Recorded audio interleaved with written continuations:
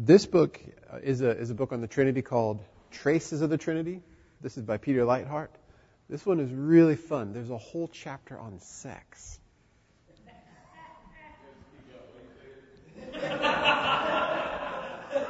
Yeah, I could read some passages. Yeah, Traces of the Trinity.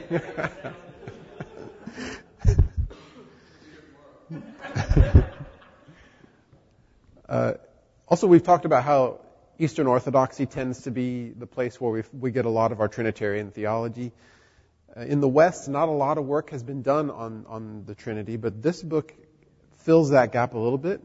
It is by Robert Letham, simply called The Holy Trinity in Scripture, History, Theology, and Worship. A good reference volume to have. I read through it cover to cover a long time ago. I can't remember much of it now, though, but I remember that it was very helpful to me at the time.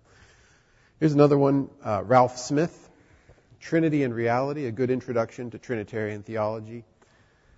And then here's one called The Holy Spirit by Sinclair Ferguson. Awesome. If you read through my copy, it's underlined everywhere. Really great connections on what the Holy Spirit is doing in history and in Scripture. And today, what I'd like to do is walk through this book with you a little bit, although I do it in a little bit out of order. Ralph Smith, again, Eternal Covenant. This one is how the Trinity reshapes covenant theology, and that's really what the theme of what I'd like to talk about is today. Let's have a word of prayer as we get started. Our Father, thank you for the privilege again to gather together with our brothers here to think through who you are. We're so grateful that you have revealed yourself to us and shown us who you are through the Scriptures, and that you've given us this great mystery and puzzle to solve through history. And we're still thinking about it and talking about it and learning about it after so many centuries. We pray that you would continue to fill us with delight as we think about who you are in your glory. In Jesus' name we pray. Amen. In January of 2002, you know how long ago that was? 20 years ago. 2002 is 20 years ago. In a few months, it'll be 2022, right? There was a pastors' conference in Monroe, Louisiana, the Auburn Avenue Pastors' Conference that they do every year. And they entitled this conference The Federal Vision. And that became a major source of controversy and is still affecting us now. Some of the speakers were John Barrich, Steve Schlissel, Doug Wilson, and Steve Wilkins spoke at that. It's amazing that was 20 years ago. One of the topics that was developed from those lectures was the nature of what we know as the covenant. What is the archetypal covenant? And I should probably give you a definition. How do we define covenant? Different people have defined this in different ways. I think there's one way that we probably all remember from reading in our introductory ideas to Reformed theology. O. Palmer Robertson writes a book called The Christ of the Covenants. And he's got this definition: a bond in blood sovereignly administered. So that's one conception of the idea of covenant. I think that's a little bit off. James Jordan has probably a better definition of covenant, and Ralph Smith points it out in this book. That definition is this: it is a personal structure bond which joins the three persons of God in a community of life and in which man was created to participate. So the personal structure bond which joins the three persons of God in a community of life and in which man is created to participate. But there's still this question: what is the paradigmatic covenant? What is the overarching covenant? What's the one covenant we should think of that helps us define all the other covenants? And traditionally, that covenant has been what's called the covenant of works. The covenant of works is what you find in the Westminster Confession of Faith. In chapter 7 of the Westminster Confession of Faith, it talks about there are essentially two covenants. There's the covenant of works that God makes with Adam, and this covenant is conditioned upon perfect obedience of Adam. I'll read it in a second. And then, of course, that one fails, and God establishes a new covenant. The covenant of grace is the other covenant. Covenant of works and covenant of grace. So these two concepts, these two covenants of works and grace, they don't deny all the other covenants throughout Scripture. Of course, there are many covenants, the covenant with Noah, the covenant with Abraham, the covenant with Moses, the covenant with David. These covenants are not completely done away with. They are rather thought of as administrations of grace, administrations of that covenant of grace, which the confession gets at that language too. So it doesn't deny that those are covenants. But what we really need to do is examine this whole concept of the covenant of works as the paradigmatic covenant biblically. And that's what Ralph Smith does in his book. Is that really the place we should start for covenant?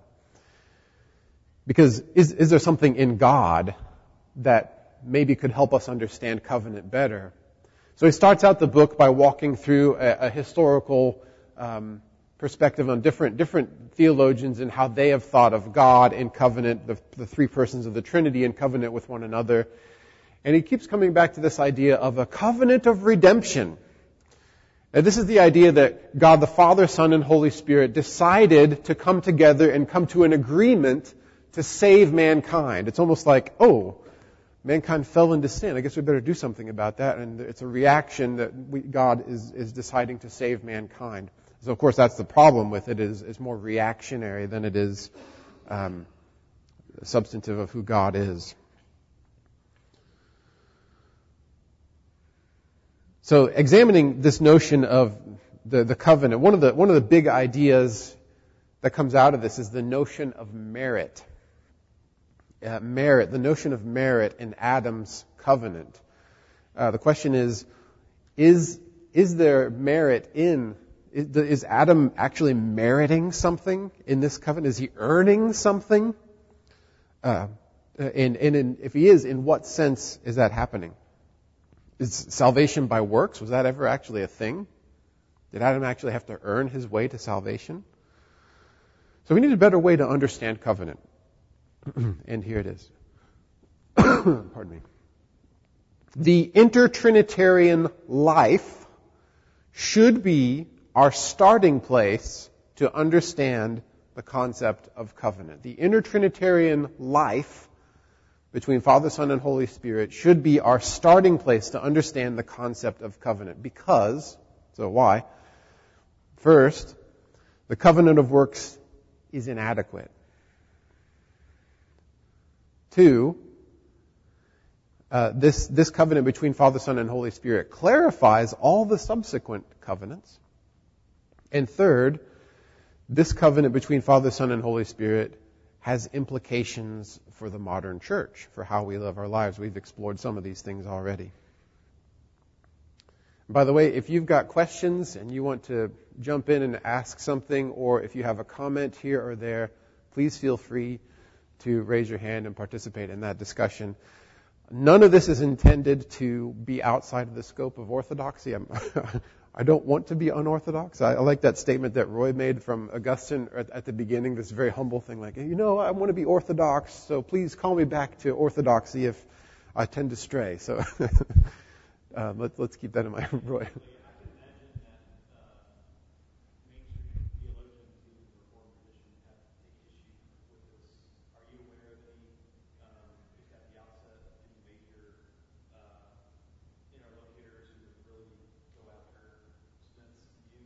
Yes.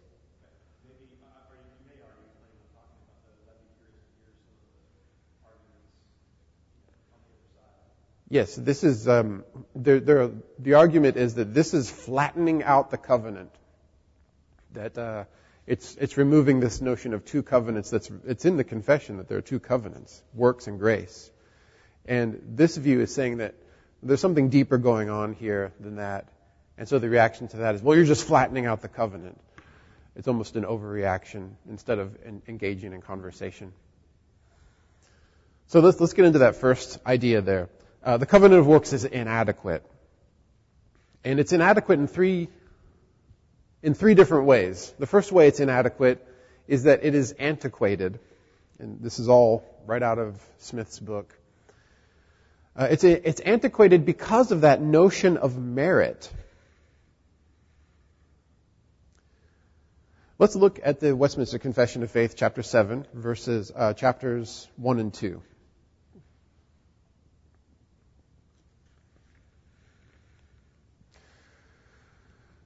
The distance between God and the creature is so great that although reasonable creatures do owe obedience unto him as their creator, yet they could never have any fruition of him as their blessedness and reward, but by some voluntary condescension on God's part, which he hath been pleased to express by way of covenant. So far, so good. Paragraph 2. The first covenant made with man was a covenant of works, wherein life was promised to Adam, and in him to his posterity, upon condition of perfect and personal obedience. So there's merit right in there. Third paragraph, man, by his fall, having made himself incapable of life by that covenant, the Lord was pleased to make a second, commonly called the covenant of grace, wherein he freely offereth unto sinners life and salvation by Jesus Christ, requiring of them faith in him, that they may be saved, and promising to give unto all those that are ordained unto eternal life his Holy Spirit, to make them willing and able to believe. This covenant of grace is frequently set forth in Scripture, this is paragraph 4, by the name of a testament, in reference to the death of Jesus Christ and the testator, to the everlasting inheritance, with all things belonging to it, therein bequeathed. Paragraph 5, the covenant was differently administered in the time of the law and in the time of the gospel. Under the law, it was administered by promises, prophecies, sacrifices, circumcision, the paschal lamb, and other types and ordinances delivered to the people of the Jews, all for signifying Christ to come. And I'll stop right there. It continues on. So that's what the confession says. What's wrong with the idea of merit? The idea of merit comes from an antiquated medieval scholastic approach to theology called voluntarism. Voluntarism, just to give you a quick reference to that, is that God arbitrarily decides to make something meritorious. So God, in this instance, God decides to make this certain kind of obedience, not eating from a certain tree or a certain couple of trees, the basis for which Adam earns merit. So it introduces an arbitrariness into God's way of doing things, which can't be. That's not who God is. God is not arbitrary. He does not change. But it's in the confession of faith. So in other words, the confession of faith is teaching that God randomly decided to make Adam not eating from the tree the thing that would merit eternal life for all mankind. So that's a problem. So it's antiquated in that sense. Number 2, the second problem with this covenant of works being the paradigmatic covenant is that it is unbiblical. It conceives of covenant, the covenant that God makes with the covenant of grace, the covenant of redemption that the Father, Son, and Holy Spirit come to, is a reaction to Adam rebelling. So it's post-creation. It requires the tree of life also to be forbidden. Because if Adam is eating of the tree of life, well, then he already has life. So in this notion of the covenant of works, the tree of life is something that Adam has to earn. And that's not even in the Bible. So Genesis chapter 2 does not forbid any tree except one from being forbidden from Adam, the tree of the knowledge of good and evil. This conception also requires the tree of life to be forbidden from him, which is unbiblical. It ignores the fact that Adam and Eve did not earn their way into the garden. How did Adam and Eve get in the garden? They were born there. That's where God placed them in the very beginning. They were in the most holy place in God's presence. They didn't have to earn their way into this place. They were there by God's placing them there when they were born. So it's antiquated, it's unbiblical, and third, it is theologically inadequate. It introduces confusion into the concept of covenant. There is this debate, for example, is this covenant imposed on Adam? Or is the covenant an agreement? Did Adam agree to come into this arrangement, or was it imposed on Adam? Now that's a logical fallacy. What logical fallacy is that? It's either this or that. Yeah, a false alternative or a false dilemma, something like that. What was that, Jason?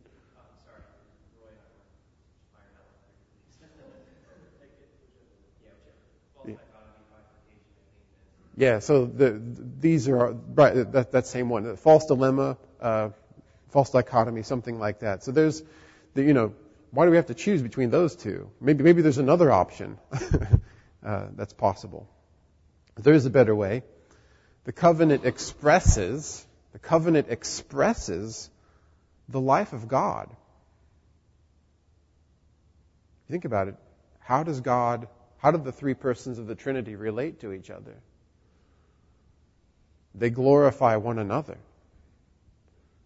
There's this notion of perichoresis. That's a great word where they're mutually penetrating one another and glorifying each other. The way a 3-note chord would, you play the notes individually, but when you play those notes together, not only can you still hear the notes, but each of those notes becomes more glorified. They're glorifying each other. They're calling attention to one another and therefore making themselves more glorified. This is essential to man because man is made in God's image. Man is God's image, and so covenant is essential to humanity. It's not something that's added on to Adam. This is who he is. We were made to live in relationship with one another and also with God.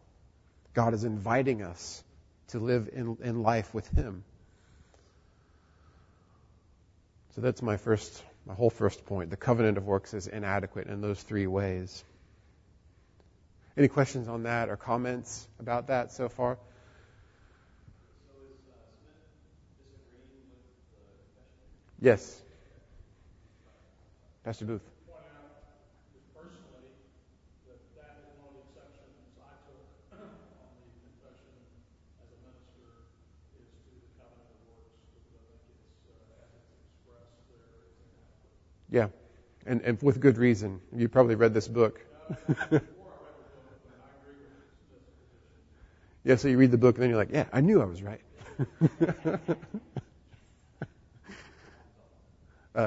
Yeah. Yes, sir. Reading on in that chapter of the confession, this may not relate, but you were answering Roy's question about flattening the two covenants. Yeah. In paragraph 6, it talks about the Old Testament and New Testament are not two covenants of grace differing in substance, but one and the same under various dispensations. Yeah. Would that critique apply to that statement as well? That you're flattening two covenants, or is that a different issue? That's a great question. It must be a different issue. I'll defer to you.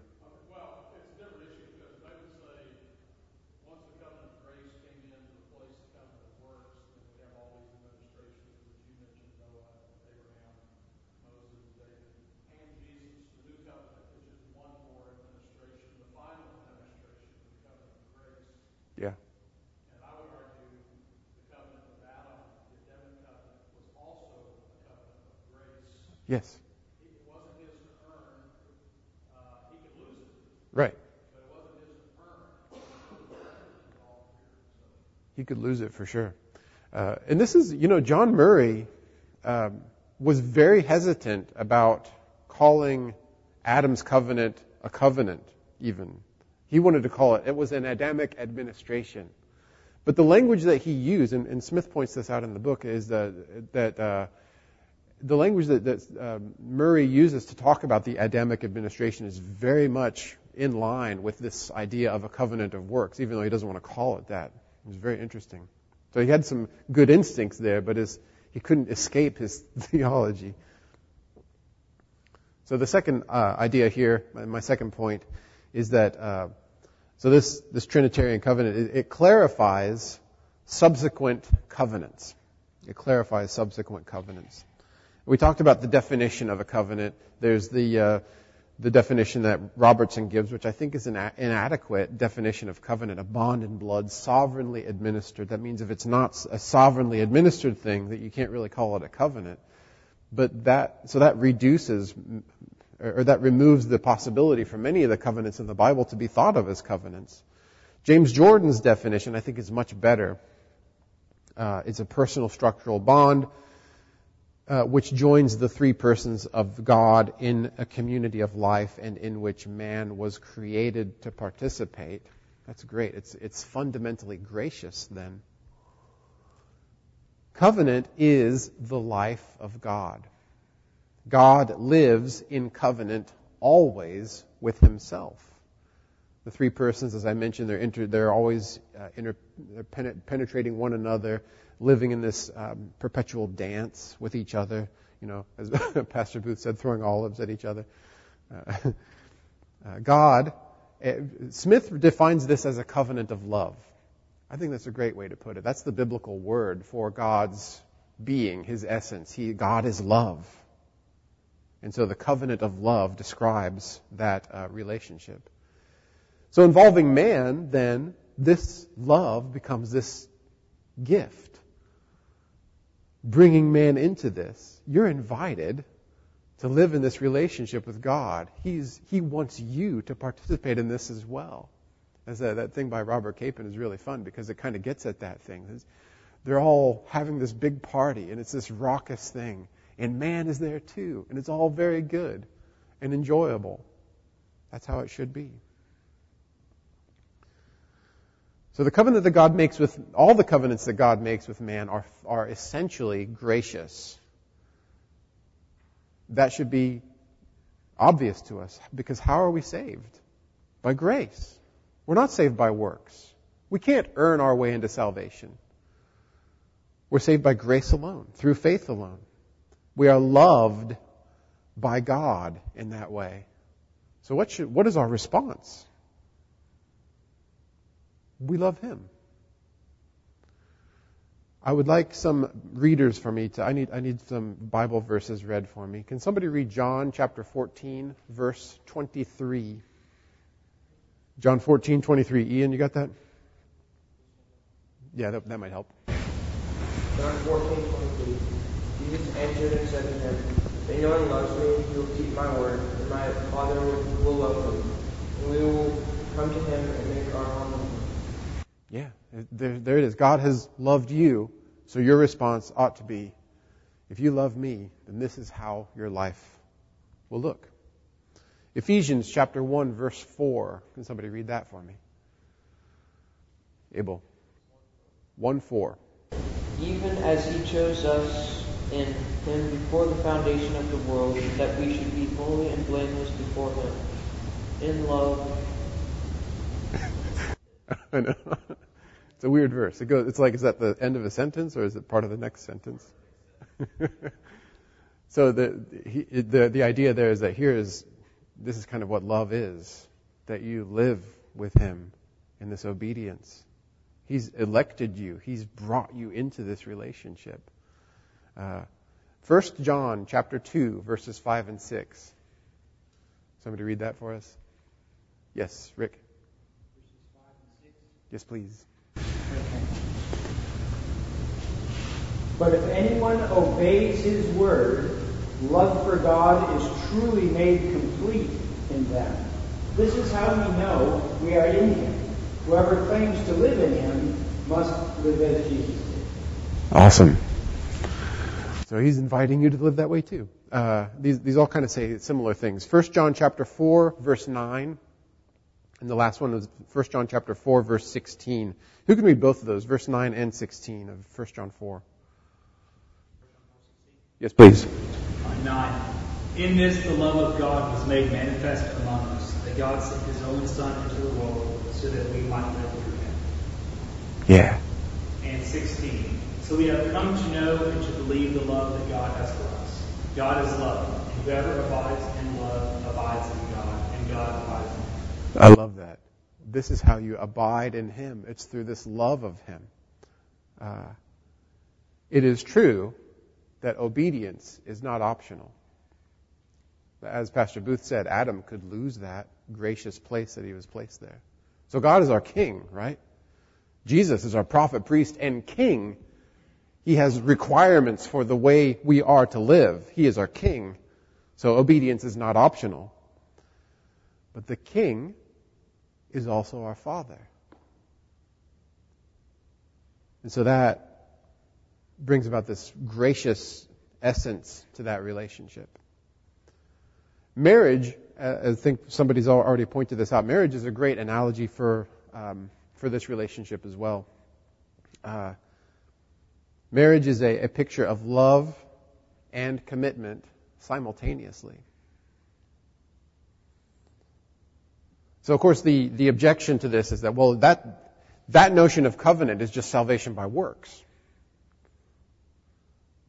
And that is a misunderstanding of what this idea is trying to say here. God brings a person in graciously, and now we have a responsibility to live as His children. That's not a denial of salvation by grace alone.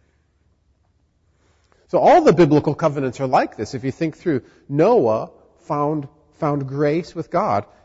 And I didn't write down Adam. Adam was graciously born in the Garden of Eden.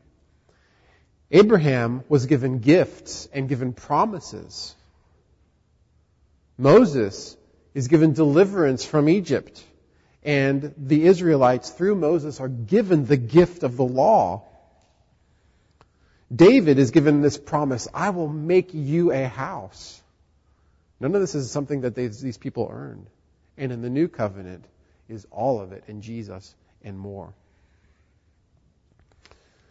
That's my second point. It clarifies those subsequent covenants, this Trinitarian relationship that they have, this mutual love that the persons of the Trinity have with each other. Thoughts or questions about that?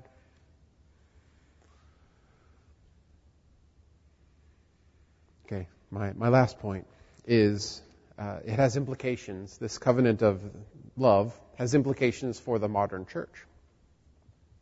If you think about it, what is worship? When we gather together, we call our worship service a covenant renewal worship service.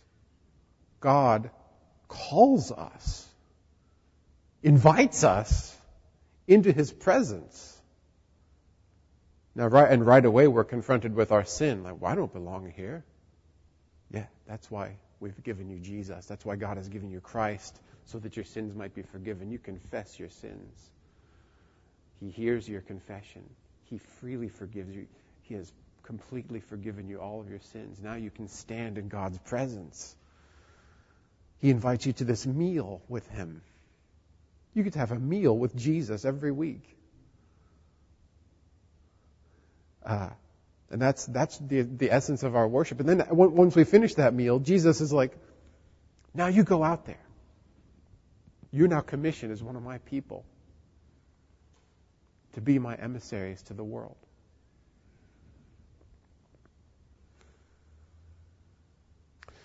I'd like to read a section from Smith's book here in Eternal Covenant, page 98 and 99. This really shapes our worldview, and a lot more could be said about this, but I'm going to wrap it up after I do this.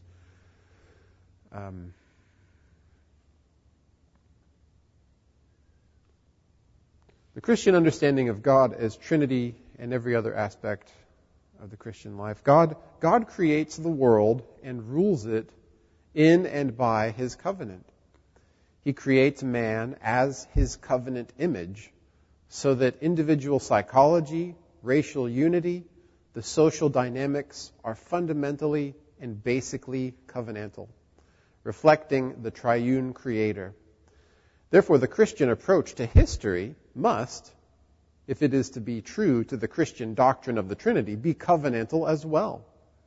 Christians' understanding of the environment and the economy, geometry, law, politics, the subtleties of metaphysics, the nature of disease, the causes of war, and all else under the sun must be informed by the covenantal perspective. For it is as universally relevant as the triune God who designed and controls all things according to His perfect will. Cornelius Van Til's covenantal view of perichoresis includes the notion of the three persons mutually representing one another, an idea that offers a Trinitarian foundation for a Christian view of the arts. I guess I didn't develop that one as much as I wanted to. So there's a lot that can be said about what the implications are for us in our lives with the Trinity. And maybe a good follow-up to this would be to get into the traces of the Trinity in Peter Leithart's book. That would help you see all the different ways that the Trinity is represented and pictured all around us in the different things we do and the different things we see in the world. So those who hold to the covenant of works call this view that I've just described to you a dangerous view, that it's flattening out the covenant. And of course what they want to do with that is they want to protect this notion of, that is a very important thing that should be protected, that Adam be the head of the human race. They want to protect the doctrine of original sin, and that's an admirable thing. The doctrine of original sin, that has to be there. Adam represents all of us. All of us fell in Adam. When Adam rebelled against God, that was my rebellion too. All of us lost that fellowship with God. But the mistake is to think that a covenant of works is the only way to conceive of that notion. So that conversation ought to continue if they would be willing to have that conversation with us. However, it seems that conversation is often shut down and that those can't take place. Instead, they do trials and get people thrown out of their denominations. And conversations can't take place. So God is love. And we have now to just simply marvel at His beauty. And that's my lecture. What questions do you have? What comments do you have? Pastor Booth. Just more of a thought in light of all the talks, but as you close there talking about love, Adam was given paradise, and his obedience was to be not in order to merit something, but rather a reflection of his love for God. Yeah. He says, "If you love me, you keep my commandments." This is an indication of a response to the gift. It is your love. Jesus, as the last Adam, loved the Father perfectly. He has perfect obedience. Yeah. It's not, I think we confuse merit there. I'm not going anywhere with this except to say I think more focus on how obedience and love are reflections that go together. So when Jesus said, "If you love me, you keep my commandments." If a child loves them, the child can't say, "I love my parents, but I rebel against them." Yeah. The obedience is not that you got a brownie point and now you're in good standing because you're a good little boy. The obedience is a reflection of this relationship, the covenant relationship of love. And I just think we probably need to think more deeply about love. I agree. Than we often do. Yeah. That's a good point. One of the unfortunate things that we lose the written explanation of these things is we lose the inflection of Jesus' voice. When he said, if you love me, you'll keep my commandments. It's easy to see that as an imperative to obey. Instead of Jesus having said to his apostles, if you love me, you'll keep my commandments. It would be easy if love comes first before commandments. Right? But we don't get to see on the printed page how Jesus might have felt as he says. And so we have to fill that in for ourselves because of our relationship with him. That's a fun way to look at that. Roy. This is a little different topic. Going back to the covenant of works discussion that you started with, the first point, how it's inadequate, unbiblical, theologically. It's antiquated. Unbiblical, and inadequate. Yeah. So the shorter catechism actually calls that same covenant of life. Yeah, interesting. Which is kind of interesting. And then even others have called it the covenant of death. Mm.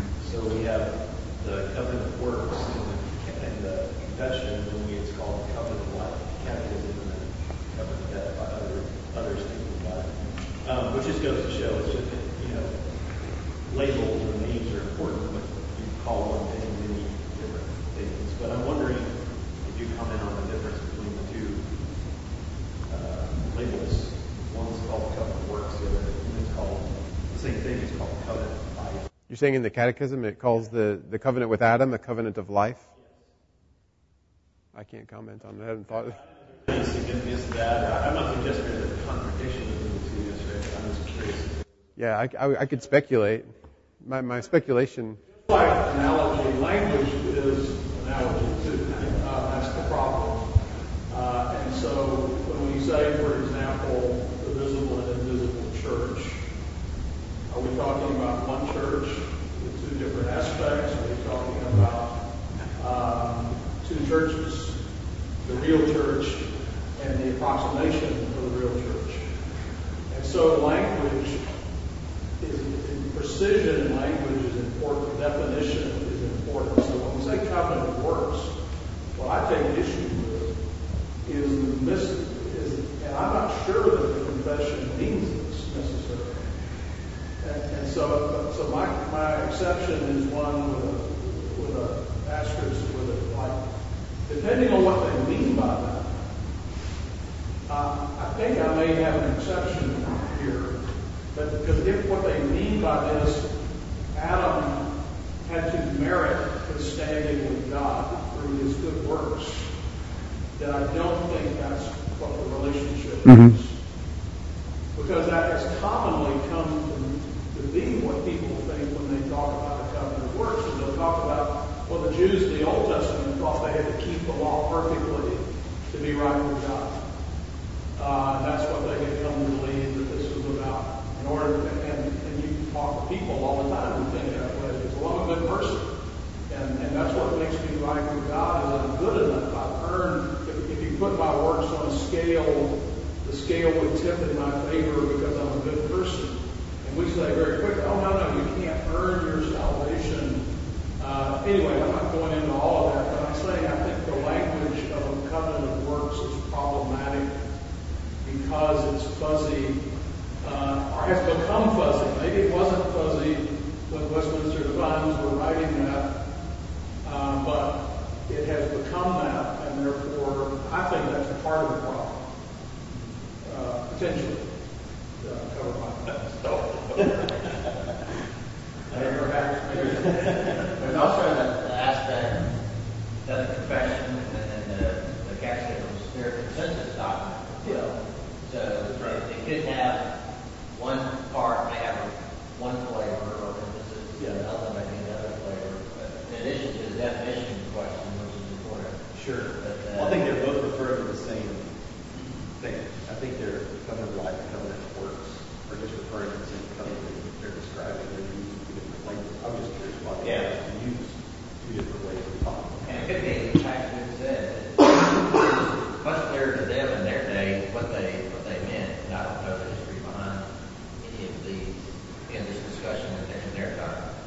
But in our days, it's definitely taken a particular flavor and meaning. Yeah, it's almost like it wasn't as big of an issue for them because it wasn't even really something that they were debating. But now it's become a hot topic for a debate, and we're looking at the confession, trying to figure out what they thought, and it was almost like... Well, and that illustrates the nature of theology and history, is oftentimes when something is stated, you haven't thought through all the ways this could be interpreted and how it will be viewed over a length of time. And so anytime something starts out a certain way, it can morph into multiple things. And that's why we have debates over what the Constitution means. And so we have a Supreme Court that we want, those of us on a more conservative, so we want you to go back and tell us what the Founding Fathers meant when they said that, not what you think it means now. So, I have one other follow-up question. Yeah. One critic of Smith's thesis here says, and I'm reading from Puritan Moratorium, not that it's any kind of authoritative place. Here's an example of a critique that's offered, and I haven't read the book, and I wonder if you could respond to this guy. He says, the book is entitled Eternal Covenant, blah, blah, blah, blah, and purports to revise two important theological terms, covenant and Trinity. Is that a mischaracterization? Is he revising the terms covenant and Trinity? Is he like redefining them? That seems to be what this guy is saying. No, I think he's wrong on both counts. He's not redefining covenant or Trinity. He's thinking through a better way to understand it. That our conception of, especially the covenant of redemption, is perhaps not the best place to start when we think of the relationship and covenant of the three persons of the Trinity. That's what I was thinking too. And then he says, unfortunately, Smith's revision, you've already said this is a really good characterization, is at the expense of Orthodox theology. It purports tritheism. And covenantal nonism. Smith has done away with the historic formulations of Trinity to espouse James Jordan's views, and has redefined covenant to set forth a view held by federal revisionists called, in Christianese, covenant faithfulness. There you go. And that sounds like just a bunch of slogans to me. So I take issue with him saying he's redefining the Trinity and redefining the covenant. It's not really what he's doing. No, I don't think he's doing that at all. I wonder if those who say that, what are they're reacting to something. They don't want, there's something that really... It's a confession. He's suggesting that the confession is wrong. And, well, that's dangerous. And they also, like I said, they want to protect that notion of original sin, and they think that this is dangerously attacking that, which it's not. Neil coined the phrase sola lingua, which was that there's a large element of folks in our circles, in Reformed circles, that are very guarded. You may not, again, Westminster has gotten elevated in many minds really to the level of Scripture, I think. You may not change a word. You may not say this in another way. You say it this way. If you deviate in how you say it, then you're abandoning the faith. And it goes further than that, too. If you mess with the proof texts for this, if you suggest that the proof texts aren't the best proof texts, then you're also creating problems. There's a lot of reactionary things that go on anytime there's a hot controversy. One of the things I saw one time is that most controversies take 30 years to settle down enough that the next generation can come back and look at it more dispassionately and evaluate what was and wasn't being said. 10 years to go. I think that Wilson starts with every week, so... I said controversies are bad. They are productive, they just take time. Yeah. And lots of careers destroyed. I took my copy of The Baptized Body by Peter Leithart. I said, can you sign this for me? He signed it, and he wrote, I'm sorry this book caused you so much trouble. Quick question. This is unrelated to content. On Amazon, that book, that little paperback of Smith is $45. Why does it cost so much? Oh, Probably used copy. And then jacking up because it's wow, $45. Friday day, I saw It's only 100 pages. I saw Shank's book the other day for $77 on Amazon, and Ron had a copy for $18. It's used, but it's in good shape. who originally published this book? Is that Athanasius Press? Canon Press. No, they just stopped. Canon Press. Gave them back. Well, there's a market there.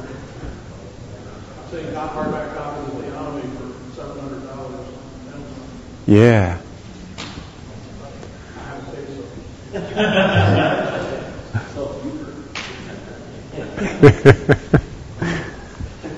All right, cool. Let's give thanks for our time together, and then we can be dismissed. Father, we're so grateful again for our time to sharpen each other. We pray that as we get to enjoy the rest of this weekend, that we will be looking for you and the Trinity and the things around us, and delight in them. We ask that you prepare us to be with you tomorrow in our worship service. We ask for Pastor Booth that you would please prepare him, help him to lead us into your presence in a way that would challenge us and also reassure us of your love for us and encourage us in our godliness and good deeds. And please fill us with your Spirit and strengthen us for the tasks you have for us next week. We ask these things in Jesus' name. Amen.